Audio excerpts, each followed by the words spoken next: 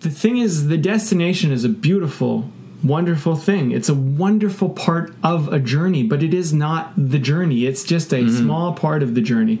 And I think we get so caught up and wrapped up in these destinations that we forget that in the journey that is sometimes way off and going totally off the direction that you think you're headed, is that you get to experience and explore these new things. But one of the great things that happens is you get to experience and explore yourself as you do the journey.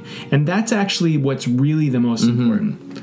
And I think anybody who has ever done any great feat, as much as everyone else looks at them and says, wow, you accomplished this thing or you did this thing, the real victory that occurred for them was the person that they discovered themselves to be on the journey. The internal self-fulfilling thing. And in our society, we don't really talk about that. We kind of talk about like, oh, you got the money or the house or the reward, but we don't always talk about how like you became the person that you wanted to be, you know, or you became someone you never knew you could be.